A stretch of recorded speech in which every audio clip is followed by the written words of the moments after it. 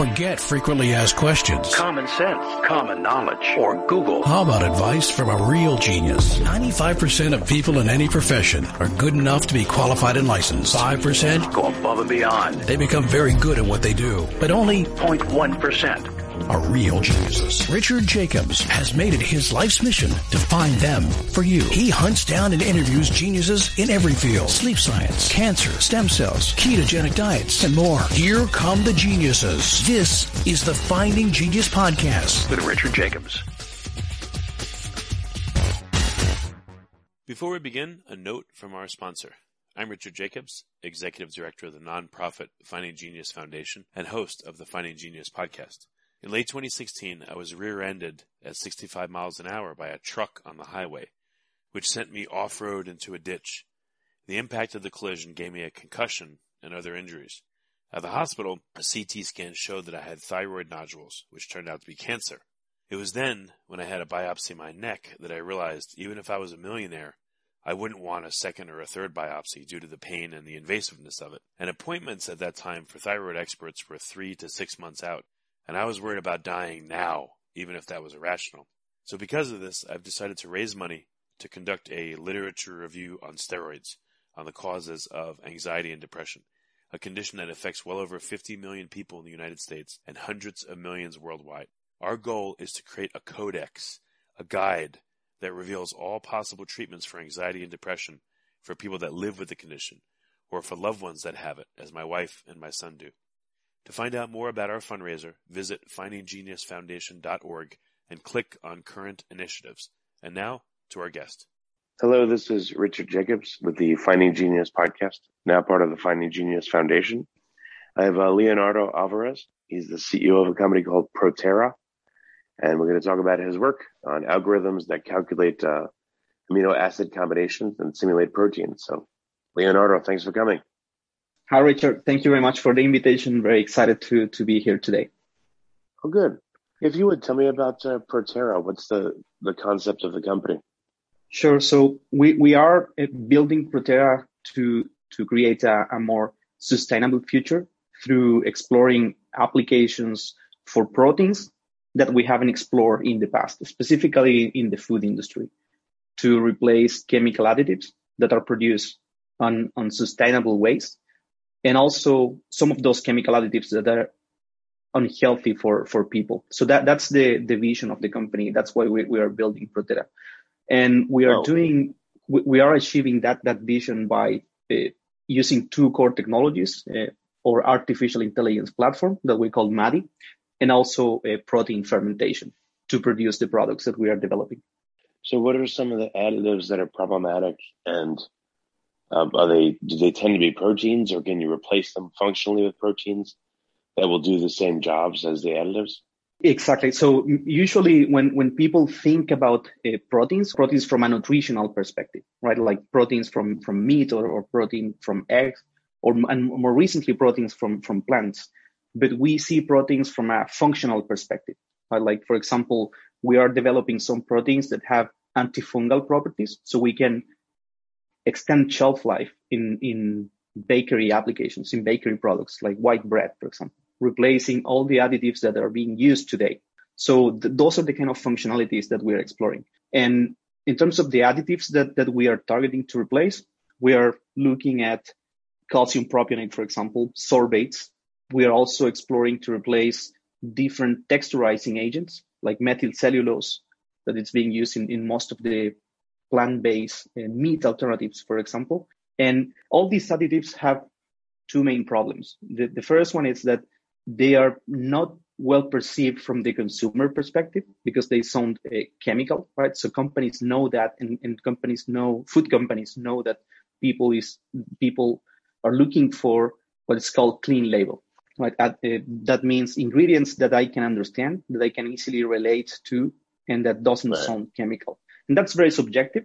But then you have all the backstage regarding how those additives are being produced. Most of them are petrochemicals and are not sustainable. So that's why we are solving that problem with proteins that are very functional, right? They are produced through fermentation, which is a sustainable process. and doesn't have any impact on human health at all, right? Because we can digest proteins and we don't have problems with that. Well, how do you know that each compound you create would not have an effect on human health? Do you have to test each one of them individually? Yeah, so indeed, what the platform can do is to predict the toxicity upfront, right? So we know upfront if certain proteins will have a negative impact, if they will have certain domains or structures that are linked to allergens or to other certain toxic proteins, right? So we know that upfront. And then the other way that we are clearing that part is that we are using proteins that are coming from sources that are safe to eat by humans, basically, right? So we have, for example, hundreds of thousands of proteins that are coming from rice or other plant sources. And then we screen those proteins with our platform and we identify which one will have the function we're looking for. So that it helps us ensure that the protein will be safe to consume. Well, what are some of the functional groups that cause problems? I don't know if you know of a few names, like, is it aldehyde or an ester, or, what are some of the problematic ones? And what are some of the super inactive ones? Yeah, so one example, it's and this is one of the main products we are developing, it's to replace calcium propionate and sorbate in bakery applications. So sorbate and calcium propionate is being used to inhibit the growth of mold, that green mold that usually grows in white bread. So there are two problems there. One is from the consumer perspective, they perceive this as a chemical additive, so they are preferring products that don't have those type of additives. And the problem with the products that don't have those additives is that they last 1 week, probably. So we are generating too much waste to produce those products. And in that case, we have developed a protein that we call Protera Guard. That's our first product. And it's a protein that can extend shelf life of baked products up to 30 days. And this is a really interesting example for us, because if we compare with the activity of the calcium propionate, which is our target to replace, it can only extend shelf life 15 days. So we are doubling the effect with a protein that is well perceived from consumers, and it's more active, right? So we are decreasing food waste by replacing this additive. So that's an amazing example on how proteins can outperform the other additives that we are using from a functional perspective and from a sustainability perspective. You have to make sure, I guess, it doesn't affect taste or texture as well, right? Exactly. And yeah, that's really important. And because the protein is so active, we only use a very small amount of the protein. So we are not impacting any taste or any organoleptic problem. In this case, what's the problem with sorbates and what's the problem with calcium propionate? Like, what negative, is it just in the consumer's mind, or do they actually have negative effects? So it is mostly in this case on a subject perception from consumers, but also from the effect, right? Sorbate and calcium propionate can be used up to certain amounts because it's regulated by the FDA in the US and by different organizations around the globe. So it only provides 15 days shelf life extension. So you have two problems. One, from the consumer perspective, that they perceive it as a chemical additive, but also from food companies that they are looking for more to extend shelf life, long-term shelf life, 30 days or more, to decrease food waste, basically. And sorbate and propionate doesn't provide that. They only provide up to 15 days, and you need to have very clean conditions in your manufacturing plants to make sure that it won't get contaminated with fungal spores. So those are the main challenges for that. Yeah, that makes sense. Are there any substances right now that are added to foods that are very problematic that the food industry would love for you to replace, and why?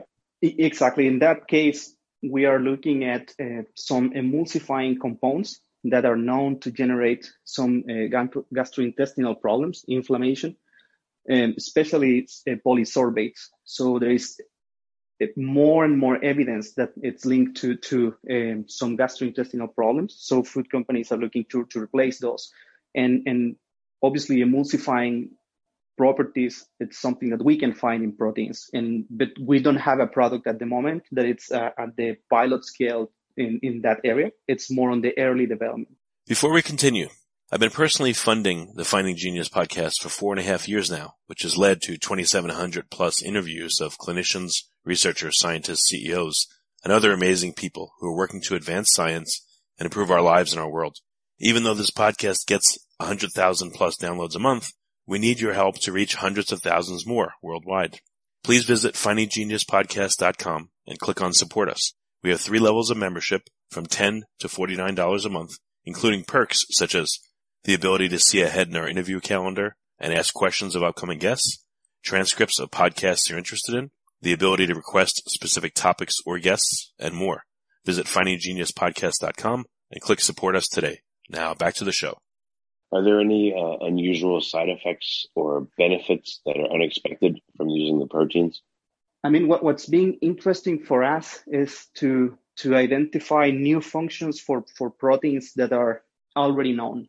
And that's super interesting to explore with the platform, right? So for example, we have proteins in rice that are annotated to have certain function, like an enzymatic function to absorb glucose or to digest glucose. And then we find that certain domain of that protein, it's a really good emulsifying protein. So then we use that. It's like finding new applications for proteins that are already known. And that's some insight we have generated from using the platform.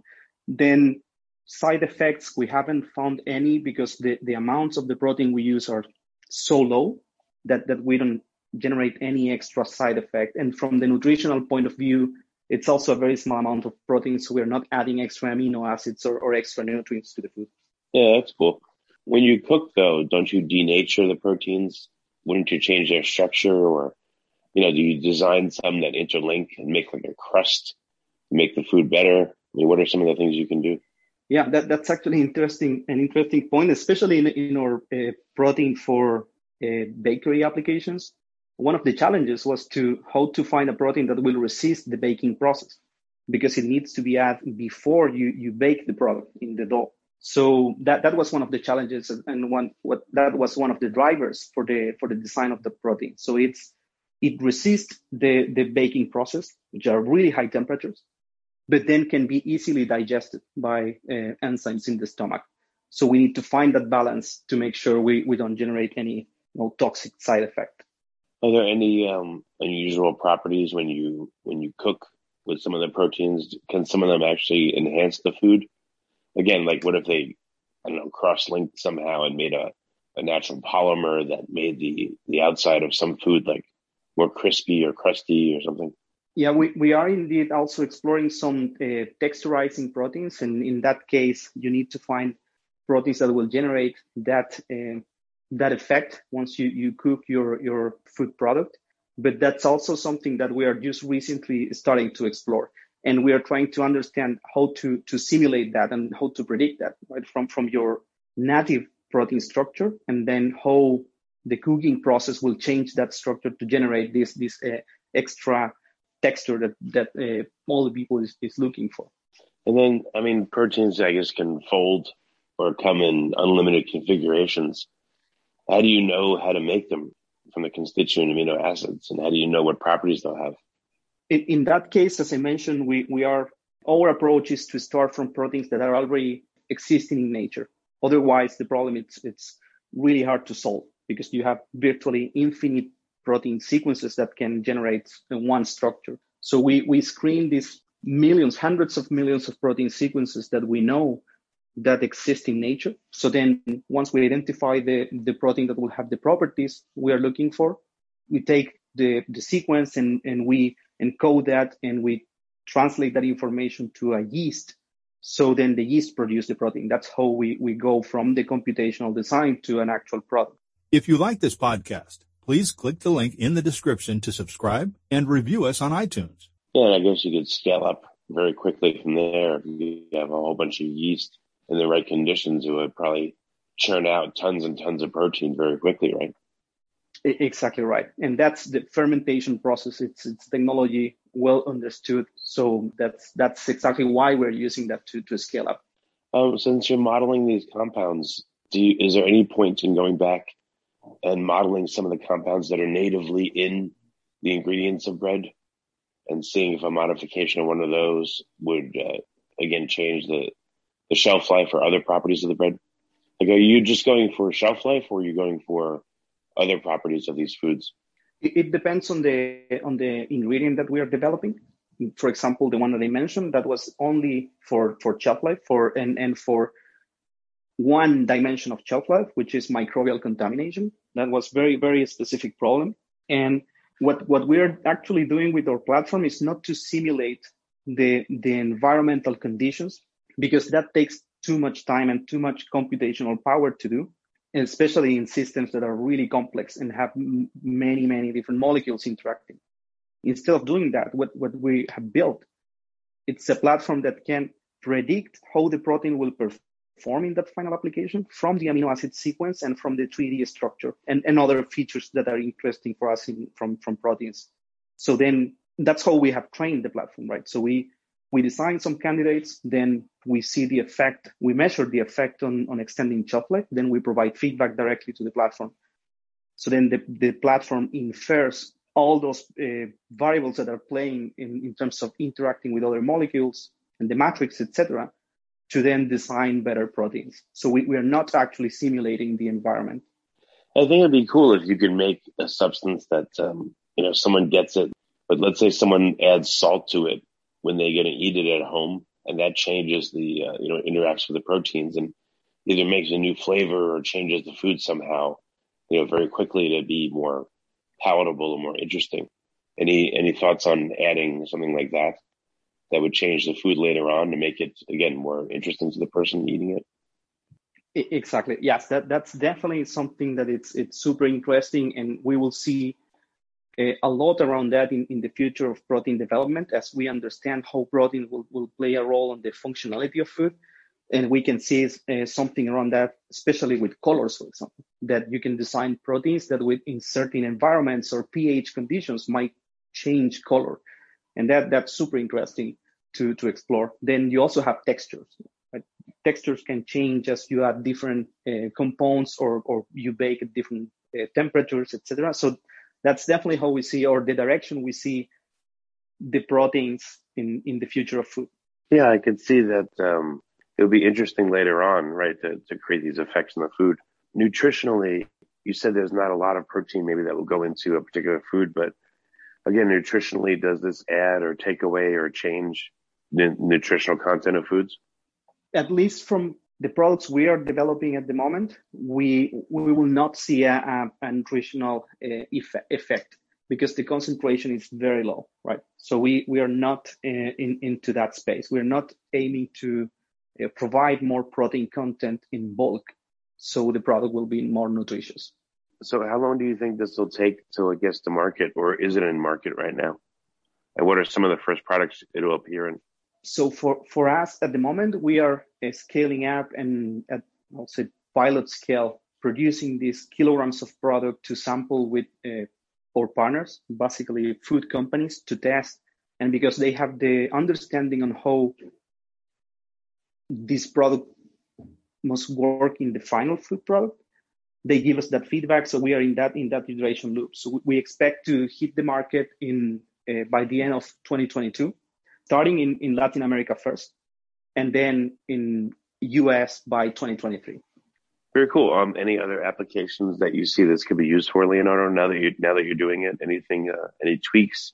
Yes, we do have a lot of new product development in our pipeline. Obviously, we have limited resources, so we need to make sure we focus on one specific product first and then start deploying other applications.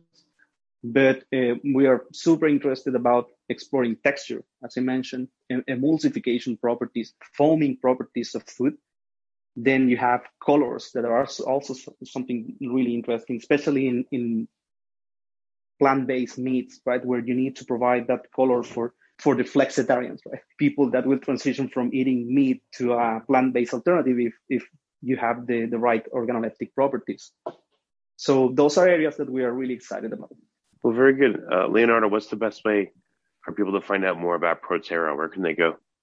So we have all the information in our website at proterrabio.com, and also our Instagram account, Proterra Bio, and LinkedIn and Twitter.